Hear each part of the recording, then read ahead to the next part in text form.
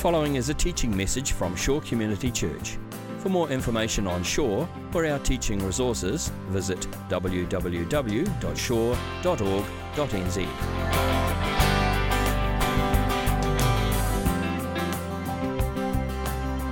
We are in Ephesians, and we are in the last chapter of this book this morning. So we've made a lot of progress. We've covered quite a bit of ground in this letter to the Ephesians, and we start this morning in chapter 6. So you can be getting your Bible out and turning there. And just to get our bearings with where we are in the context of this book, we're in a section that is often referred to as the household code. And there were many household codes floating around in the Roman world, and this is a Christian household code that Paul writes. And it really covers the way in which the gospel affects relationships within the household, at least the household as it was structured in the first century. So we looked last week at instructions to husbands and wives. We talked about the marriage relationship. This morning we'll talk about children and parents. And then next week, there's this little bit on slaves and masters, which will be interesting. And we'll figure out how that applies to us, because not many of you have slaves, probably. Or some might think you do. Or some might think you are. But we'll talk about that next week. But this is all under the banner of figuring out, asking ourselves the question, how does the Christian faith outwork itself within the home, within the family, within the household? How do we take this great big story of God, God's redemptive story, how do we take this great big love of God that Grant prayed about, and bring this right down to the practicalities and the everydayness of the relationships with people that are often the closest to us? Those are the questions that we're asking at the moment. So we have this passage in front of us this morning, which is quite short, so I'm just going to read it myself. It's at the beginning of Ephesians 6. We're just going to take the first 4 verses, because this is sort of a contained section here. But here it is, Ephesians 6, verse 1. Children, obey your parents in the Lord, for this is right.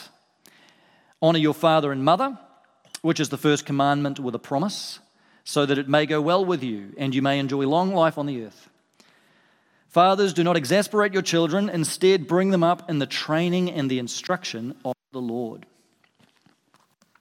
I remember when Josh was really little and he was learning to talk, learning to say his first words, and we'd encourage him to say whatever he was seeing, to name that thing. So if he sees a bird, say bird. And if he sees a boat, say boat. And at that age, when he was really little, he was really into trucks, loved trucks. And so, but the problem was he couldn't quite say truck, if you know what I mean. And so the TR sound didn't always come out that well. And so he would very excitedly would be walking down the road and he would see a truck and say his version of truck, And we probably got a few looks, as we were wandering along. And then he also really loved dump trucks. They were his favorite kind of trucks, but he also couldn't pronounce the P on dump particularly well. So we also got a few looks for that one too. Probably some parents really wondered in the early days, what are these parents doing? What words are they teaching this child, and encouraging him to say this with such enthusiasm? So, and that's just one of many moments that we've had, many interesting moments in our up and down journey of parenting. I can assure you we are very imperfect parents, very flawed parents, and we have some very flawed children. Thankfully, none of them are in the room right now, so I can talk about them. But we are on this journey of parenting, and so this is pretty close to home for us, what Paul says this morning, all of this to parents and to children. But I want to just say at the outset, I know many of you don't have children. And you might feel, if you don't have kids, that this doesn't apply to you, that you're not in that place in life. But the reality is what Paul says here, in one way or other, is applicable to all of us. First of all, because we all have parents, right?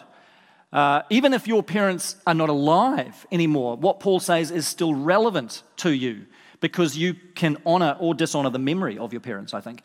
And so at any age, this is relevant to us. And the reality is we all have a family.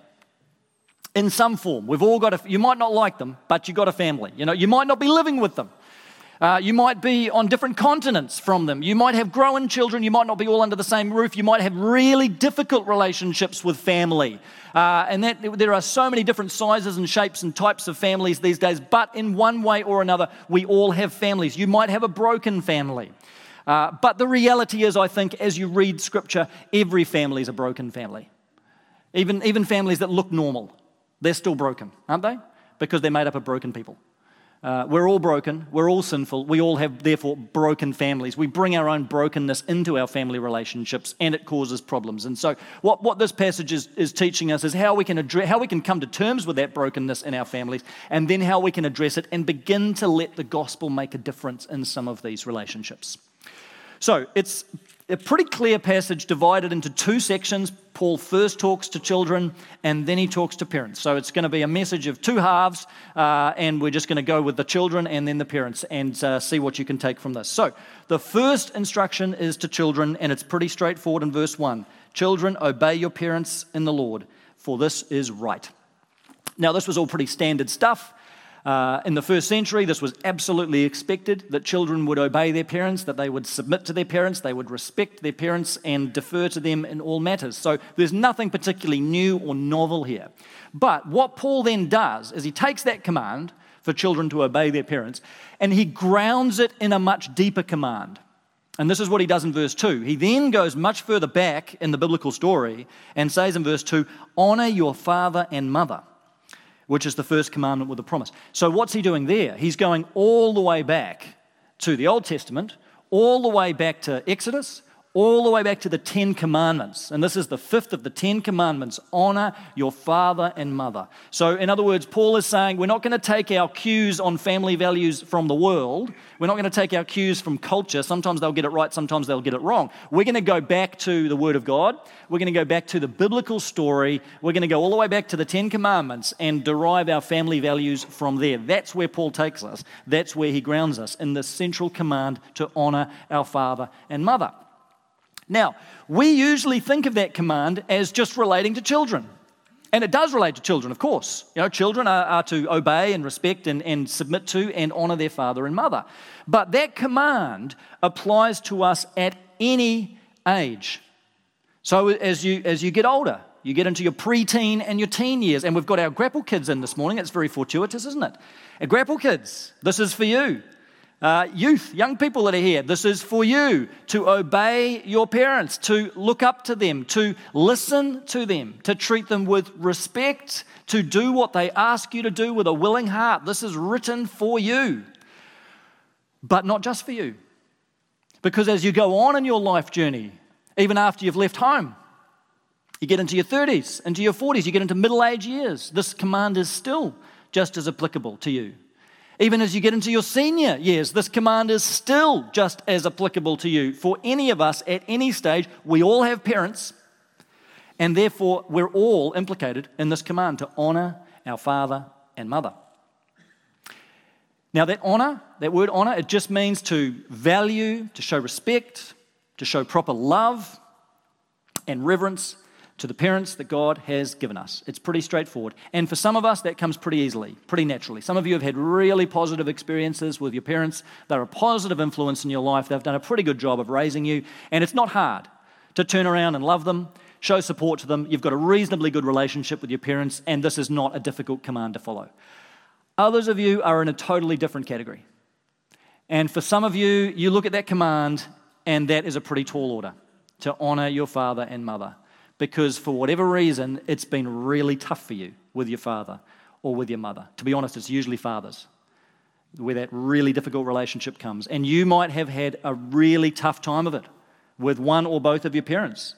You might have been the victim of abuse, of neglect. You might have had a parent that has done things that have still left you with a lot of scars, still a lot of trouble in your life. There's repercussions that you're experiencing now because of things that they have done to you a long time ago. You might have parents that have done things to other people, or they've treated other people in a way that is so dishonoring, it's affected you. And it forever changed the way you looked at them. And that's very, very difficult to deal with. You might have had parents that are just such a dysfunctional person themselves, they could never really be a good parent. They had so many problems. They were so messed up. And maybe they never intended to be like this, but they just really had nothing good they could pass on to you. And so they were just barely anything of a parent at all. And you're still carrying that with you. Some of you, just looking at this passage and thinking about this stuff and even thinking about your mum or your dad, it raises these feelings of bitterness or anger. For some of you, anxiety. These are not easy things to deal with. And so you look at this and you think, there is no way I could ever honor that man.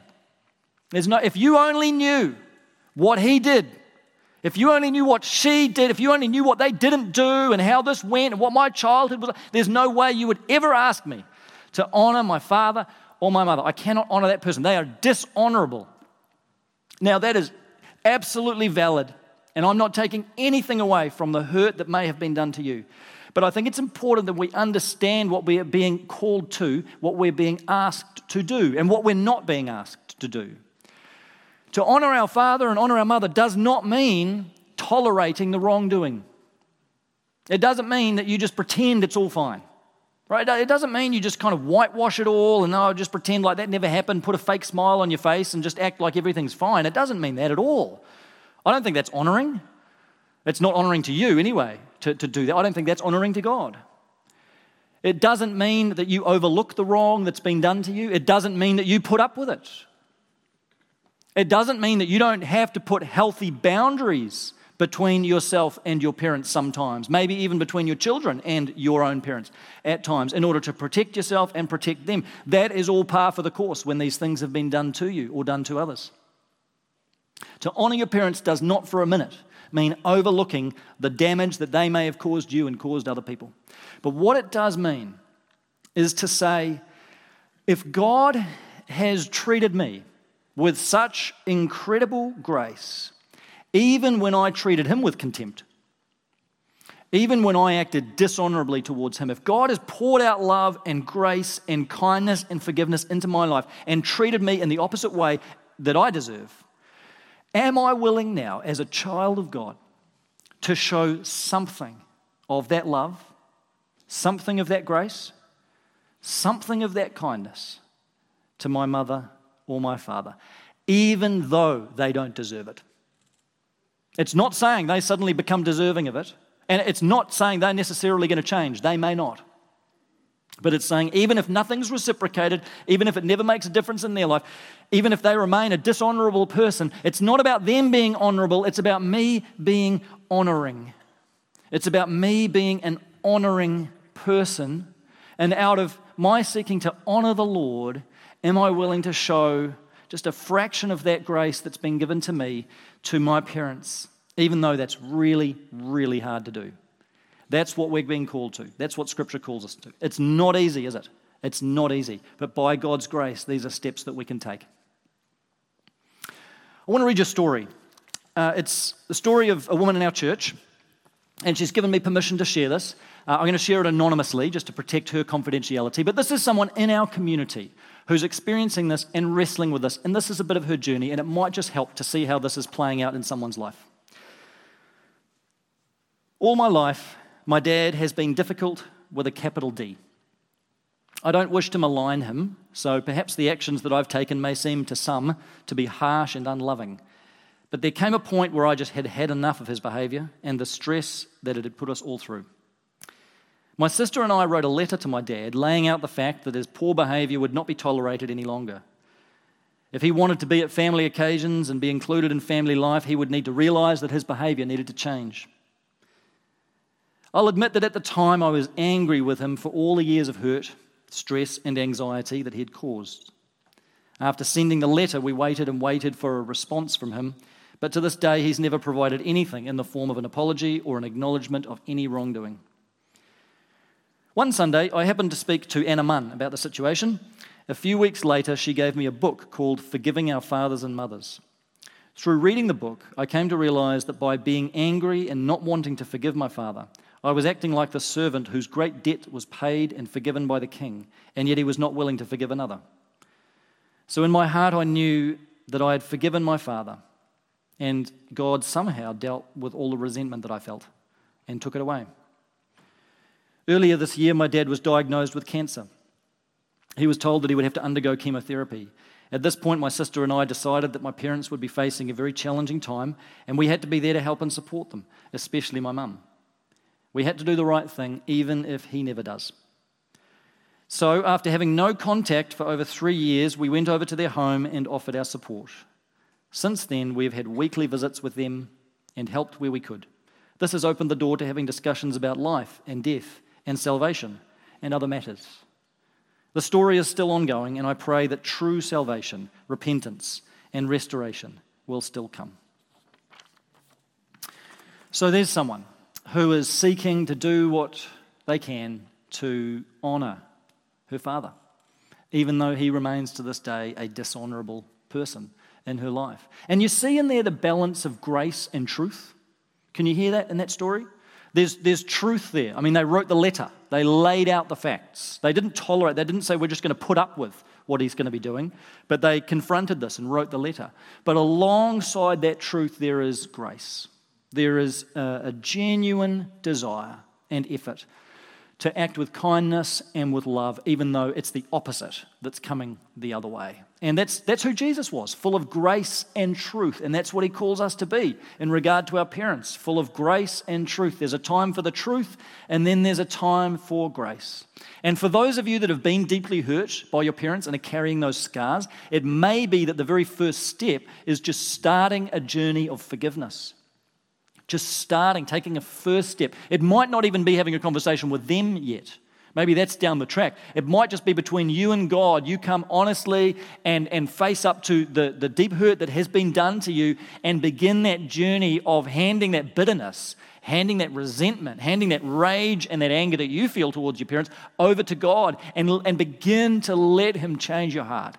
Begin to let him soften your heart. Begin to give you a spirit of forgiveness. And that forgiveness is probably going to be a long journey. The deeper the wound, the longer the time it's going to take to heal. It could be a lifelong journey of continuing to forgive over and over again. But maybe that's what God's nudging you to do today. Just start that first step on the long road to forgiveness. Maybe for you, it's reestablishing contact. Some of you may be completely estranged from your parents, and you've just put up the walls and there's no contact. And I understand that. It's completely understandable in view of what may have been done to you, but maybe today God is just nudging you and saying it's time for the ice to thaw just a little bit. It's time for you to reach out. It's time for you to send that text. It's time for you to pick up the phone. It's time for you to have that conversation. It's time for you to send a letter or send the email or whatever you need to do. I know they don't deserve it. I know there's nothing in them that's worthy of it, but think again of how God has treated you when we were least deserving of it. He still reached out in love. I know 9 out of 10 people are going to walk the other way from this, and it seems so countercultural, but this is where our faith makes a difference. This is where the rubber meets the road. This is where our Christian faith needs to become action, and we're willing to say, out of the grace that we've received, can I extend in God's grace, because I can't do it by myself, but could I extend just a fraction of that to my mum, to my dad, and just crack open that door of communication that's been closed for so long? Maybe that's the step that God's calling you to take. Maybe there's some practical way of serving them, supporting them, showing kindness to them that God's nudging you to take and saying, I want you to honour them in this practical way. They're going through a difficult time or whatever it is. I want you to show love. Here's something that you can do to reach out, to try and mend those torn down bridges and reach out with love and with kindness. What is that step that God is calling you to take today to honour your mother, to honour your father? The reality is we are all prodigal children, yeah? We're all prodigal children of God, prodigal sons, prodigal daughters, but God is also saying to us, you've got some prodigal parents out there. There's some prodigal mums, and there's some prodigal dads. And God's saying, just as I've welcomed you home, I want you to welcome them home too. I want you to welcome home your prodigal fathers. I want you to welcome home your prodigal mothers. This is not easy, but by God's grace and in his strength, we can take these steps, and the Holy Spirit will give you his help every step of the way. Honouring our fathers and mothers. So, this is the challenge that we have. This is what the gospel calls us to. And then Paul comes right around the other side of the table and he speaks to parents. He's talked to children, and now he comes and has a word to parents in verse 4. And it's just one verse, but here's what he says to parents. Fathers, and he means by that fathers and mothers, fathers, do not exasperate your children. Instead, bring them up in the training and instruction of the Lord. So the idea of exasperating your children, it literally means provoke them to anger. In fact, in some older translations of the Bible, if you've got the old King James Version, I think it says provoke them to wrath.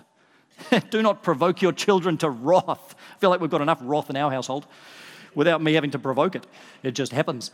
But the idea is that as parents, we try not to do things that make our kids angry for the wrong reasons.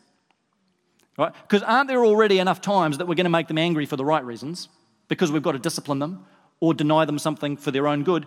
But the instruction is, don't make them angry for the wrong reasons.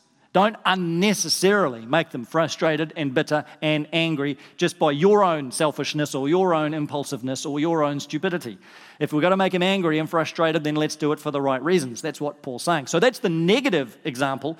But then he says, on the positive hand, in the positive sense, bring them up in the training and the instruction of the Lord. Now, this really is the central commandment that we have as parents.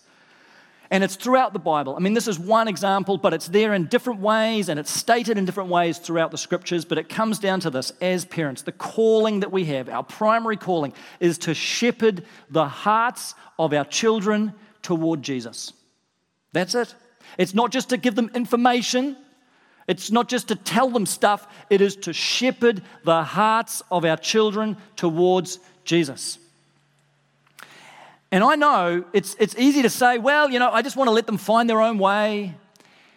And let's just, they're going to explore and they're going to ask questions. And when they're old enough, then, I'll tell them this and, I'll kind of share a few things. And if they come to me and they want to know about faith, of course, I'll tell them about faith. But, it's important. They make their own way in the world. They make their own decisions about what they believe. I can assure you, if you take that approach, you have already lost the battle. It's gone. It's over. You are utterly naive to think that. Doesn't our culture already have a massive effect on our children? See, if you take that approach, I'm just going to let them find their own way, you're assuming we're in neutral territory. You're assuming it's all just neutral ground. We live in one of the most secular cultures that has ever existed. Every day our kids are being discipled, and not in a good direction. Every day our kids are being discipled by the culture. They're being discipled away from Christ. By who they talk to, by what they listen to, by the games they play, music they listen to, TV they watch, whatever. They are being discipled in completely the opposite direction. If we want to have any hope of bringing them and ushering them into the kingdom of heaven, we are going to have to work against that. We're going to have to swim upstream from all of that. We're going to have to be proactive about doing it. And do you not realize we have an enemy who wants to try and lure your kids away? Don't you realize we're in a spiritual battle here? That there is an enemy who is doing all he can right now to try and seduce your children over to his side and his territory and turn them away from the Lord. It's not mumbo-jumbo stuff. This is the real spiritual battle that we're fighting. And if we assume, well, they'll just find their own way, I can tell you exactly which way they'll find. And it's not a positive way. Parents, of course, your children have their own decisions to make as they grow older. Of course, God gives them their own free will.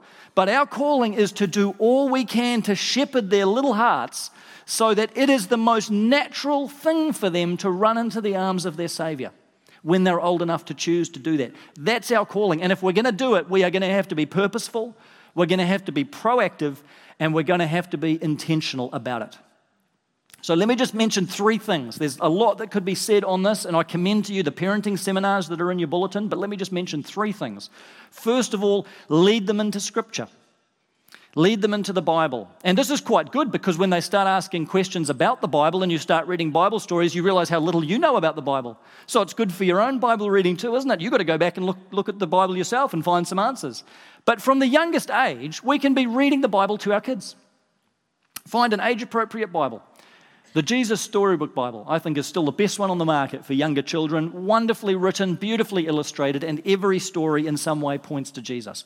Get a copy of that and just be reading it to your children. Doesn't matter if not much goes in. Just have that practice in your home of reading it to them. As they get a bit older, there are other age-appropriate Bibles they can start reading for themselves. Lawson, our middle boy, 7 years old, he's sometimes, not all the time, but sometimes reading the Action Bible, which is a great Bible for boys, because it focuses on the stories in the Bible with all the blood and guts and gore and violence, which they love. Now, maybe that's problematic in other ways, but hey, at least they're reading the Bible, right? So he's reading this, and it's like a cartoon strip there. It's fantastic. There's blood there. So he can get into that at times, and he can find his way through it a little bit. It's a good one for boys. Look, we can recommend other versions. There's probably some good ones for girls too. I wouldn't know, but Biffy will know. So ask her. There'll be other Bibles that we can recommend, but see if you can immerse your kids in Scripture just as part of your home life. We have a memory verse in our home. So where we sit in the dining room, there's a board there, and where you can change the letters and things, and we put a memory verse up on there, change it every couple of months. So that when we're sitting around at the dinner table sometimes, and look, we're not great at this, okay? It's very imperfect, but these are the things we're trying to do. We'll try and have a conversation about the memory verse and just mention it to them. And what we're really trying to do is lock as much scripture into their lives as we can, because we're not so much thinking of now. I mean, now is now, but I'm thinking of their teenage years. I'm thinking of their young adult years when the pressure is really on and they hit all the turbulence of that. I want to equip them with as much scripture as I can. I want to sow as much of it into their lives as I can now, so that when they get older, there's something there for them to draw on. There's something there for God to work with, in a sense. And that, Lord willing, it might stir something in their hearts in those tough times, tough decisions, whatever it is. So I want to try and lock in as much of the Bible now, even though it may only mean a limited amount to them now, because I'm thinking of down the track what I want to be invested in their hearts as they grow older. So find those ways, parents, of reading scripture to your children and with your children, and just having the Bible swirling around in your home. Make it sort of part of the air that you breathe, so to speak. Create that culture. Secondly, lead them in prayer. Of course, before our children are even born, you can be praying for them. And we need to commit to doing this as parents. Whatever age your children are, doesn't matter. Be praying. Are you praying for your kids? Are you honestly lifting them up to God and praying that He'll bless them? Praying that in those moments when they face those decisions, that something will kick in, that the Holy Spirit will kick in and He will guide them and lead them, that God will protect them, that He will go ahead of them, that He will bless them and keep them. Pray for your kids. Pray the scriptures over your children. And as they are able to, start praying with them. And you can do this from quite an early age. I think encourage your kids just to talk to Jesus, talk to God, talk to Him like a friend. Equip them with that ability to talk to Jesus just like a friend. And they are going to pray for the dumbest things. Let me tell you, they will pray for some pretty stupid things, kids. And you can think, oh, that's a bit silly, maybe that's a bit sacrilegious. I mean, our kids just pray for all. They pray for their Lego. They pray for their soft toys. They pray for various inanimate objects. Sometimes they pray for toilet humor. You know, it's just all sorts of stuff. And it's easy to kind of think this is complete rubbish. But the reality is, I don't think God cares. I think God's just delighted that His children are talking to Him. I think He doesn't mind. I think He's like, just come to me, just talk, just say anything. I'm listening, I'm here. So just encourage your kids. Doesn't matter what comes out of their mouth. You are teaching them a language. You are teaching them a relationship.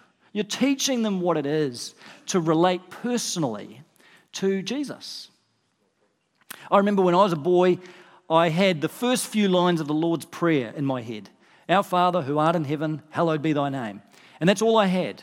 And I remember as a young boy, several times when I'd just be so frustrated in different situations and things were going on, and I'd recite those 3 lines. But that's all I had. That's all that was in there. And I never could get any further than that. And I could never turn it into anything else. And I wish now that I'd known I could just talk to God like I talk to a friend. I could just talk to Him about exactly what's on my heart. It doesn't need to follow a script. It doesn't need to be exactly the Lord's Prayer. It's just, I can just talk to Him. I don't know why I didn't know that. I'm sure my parents told me at some stage, but it just wasn't there. Parents, teach your children that Jesus is a friend who is right there. They can talk to Him anytime about anything, using any words they want to. Just not dump truck. That's right, just not dump truck. So be careful about that one. But encourage your children to pray in whatever way they want to and feel free to. And as they see you praying, this is going to become more and more natural for them. So lead your children into Scripture, lead your children into prayer, and then lead your children to church. One of the most important things you can do as a parent is put a community around your children. The research now is that to really invest in the faith formation of our children takes 5 significant adults in the life of that child, not just one. It's not just one parent or one youth pastor or one whatever. It's 5 Christian adults investing in different ways in the life of that child or young person to optimize the chance of them growing into a faith for themselves. Now, some of those people could be family, others are going to be within the church. And this is incumbent on all of us then, isn't it? As a family of faith, to look around at the little ones among us, to look around at the teenagers among us and say, how can we get alongside them? How can we encourage them? How can we be praying for them? How can we be doing all we can to nurture them in the faith? But parents, it starts with you by saying this community of faith is important for our kids. Even if you don't think it's important for you, it's important for your children. It's hard enough raising children to love and follow the Lord without having a half-baked commitment to the church. You're making it 10 times harder for yourself.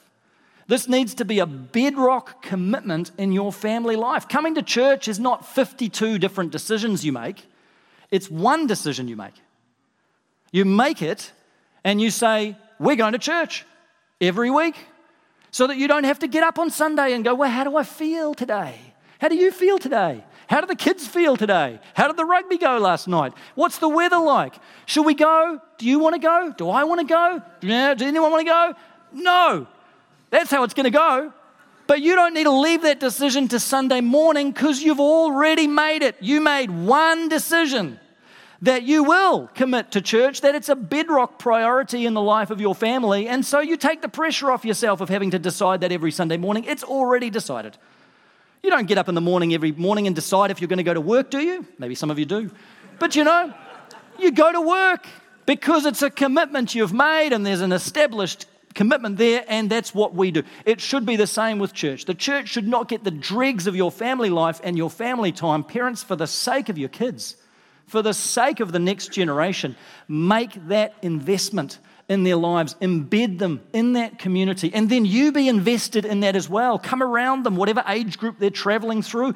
Parents of youth, this is just as important for you. Be invested in the youth community that's going on in our church. Get involved, serve where you can, encourage the leaders, show up, be present, be around.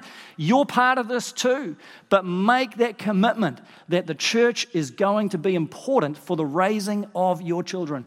I know there's other things that go on in our weekly schedules. I know you want to give your kids every chance to play every sport and develop in every way, but I also believe you've got to step back at a certain point and ask yourself, what is my greatest desire for my kids? What's most important? Is it most important for me that they are successful? Is it most important for me that they live a comfortable middle-class life? Or is it most important that they come to know and love and follow Jesus and pursue God's will for their life above all? If that, and perhaps you need to do some soul searching on that question, depending on how you answer it. But if that is the conviction of your heart, that should begin to influence your priorities and your values and even your weekly schedule as a family. So parents, make church a priority. Let your kids see you leading by example here, valuing the community of faith and leading them into it as much as you can, especially in those early ages. Mums and dads, you are the world's greatest evangelists. The research shows of people that become Christians, 84% become Christians before the age of 14. So where should our effort go? Into our children. That's when they're open. That's when they're impressionable. Parents, this is the greatest calling we have, to pass our faith along to our children. Let's take it seriously. Let's be intentional. Let's be purposeful. Let's be proactive. And can I just quickly say a word to dads?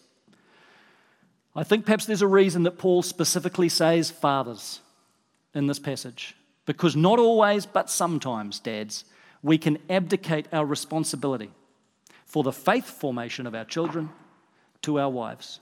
And we can assume they're the ones that are going to have those conversations. They're the ones that can deal with that stuff. They're the ones that can take them to church. Dads, we've got to step up. We've got to get serious about this. We have a huge role to play. It's not all on us, but it is equally on us to step up, to demonstrate our faith to our children, to lead the charge in heading to church, heading into Scripture, heading into the Word, whatever it is. Let's be serious about this. Let's take that mantle. Let's model it to our children. Let's show them by our lives and by our commitments that we have an earnest desire for them to come to know the same Saviour that we do. Dads, let's take this seriously. Let's step up to the plate. So, as you step back from this, I don't know where you're at in family life this morning. You're all in different situations. But can I just ask you to consider as we close what one step God might be calling you to take in response to this passage? Maybe it's coming back to the parents, thinking about your own parents. And maybe there's a step that God's calling you to take and saying, hey, your mother, your father, I want you to take a step towards them. I want you to think of me as your heavenly Father, and I want you to think what that means in your relationship with your own mother, with your own father. I know how easy it is to squeeze this voice out and get back to your normal life, but would you be courageous enough to step out in commitment to what God's nudging you towards today, if it's a step towards honouring your father and mother? And maybe parents, whatever age your kids are, maybe there's a step that the Holy Spirit is just nudging you today. It's not me, but it's God working in your heart and saying there's a step to take here. There's a renewed commitment to make here. Maybe God is just gently prompting you to take more seriously the calling you have to bring your children up in the training and the instruction of the Lord. Whatever that step is, let's step into it and not away from it. And trust God is going to give us the strength every step of the way. Yes, we're going to fail. Yes, we're going to be basket cases. Yes, there is going to be many steps back as well as steps forward. But as we trust God and we support each other in this community and we love each other and we just give truckloads of grace and mercy because we're all broken people on this journey. But as we move forward in this and draw on the support from others around you, we can move forward together. And we can allow the gospel to begin transforming relationships in our own lives, in our marriages, in our families, in our homes. And we're not just honouring people as we do that. We're honouring God. Amen? Let's pray. So, Father, we now just gather up all the situations that are here in this room. And, Lord, you know it's all uncovered and laid bare before you. Father, you see every heart that's here. You see every person. Lord, you see the hearts here that are just broken because of strained relationships with families and difficult relationships with parents and really difficult relationships with children.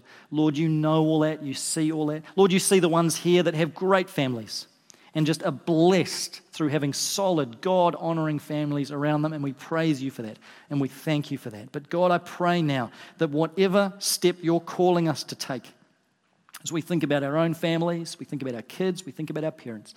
God, however you're nudging us, however you're prompting us, would you give us the strength of your Spirit to respond? Lord, would you give us the strength of your Spirit to live out this week what we've been called to today? Lord, whether it's making that phone call, whether it's having a conversation, whether it's simply going through a process in our own heart of allowing you to deal with bitterness and hurt and anger that is there. God, would you come and work by your power? God, we're open to it. Lord, we bring down the barriers now. I just sense, even as I'm praying, God, that there's still this resistance there in some hearts. There's still just some walls that are up. There's still some defenses that are up. And just people that are still almost just holding up their hands to you in a resistant way. Lord, I just pray that you would soften hearts. I pray, Holy Spirit, right now that you would break through those defenses, break through those justifications, Lord, and just rationalizing things and excusing ourselves. Just break through all of that, Holy Spirit. Bring conviction now. Lord, only you can do this. Bring conviction now into the hearts of people. Bring soft hearts. Bring open hearts. Bring willing hearts. God, we know that what you are calling us to is not easy. But we thank you, Jesus, that we follow you, our Saviour, who has gone to the cross for us, who has endured such shame and such humiliation. And we follow you, Jesus, in this, knowing that you go before us and will strengthen us at every point. We thank you, God. We thank you above all that we're part of your family, that's who we are. That's our main family with you as our Heavenly Father. We're so grateful to be your children. We're so grateful to have you as our good Father. We commit ourselves, our lives, our stories, and our families to you. In Jesus' name, amen. This has been a teaching message from Shore Community Church. For more of our teaching resources, or to donate to our teaching resource ministry, or for more information on Shore Community Church, visit www.shore.org.nz. Alternatively, you can email office@shore.org.nz or phone 09 415 0455 Thank you for listening.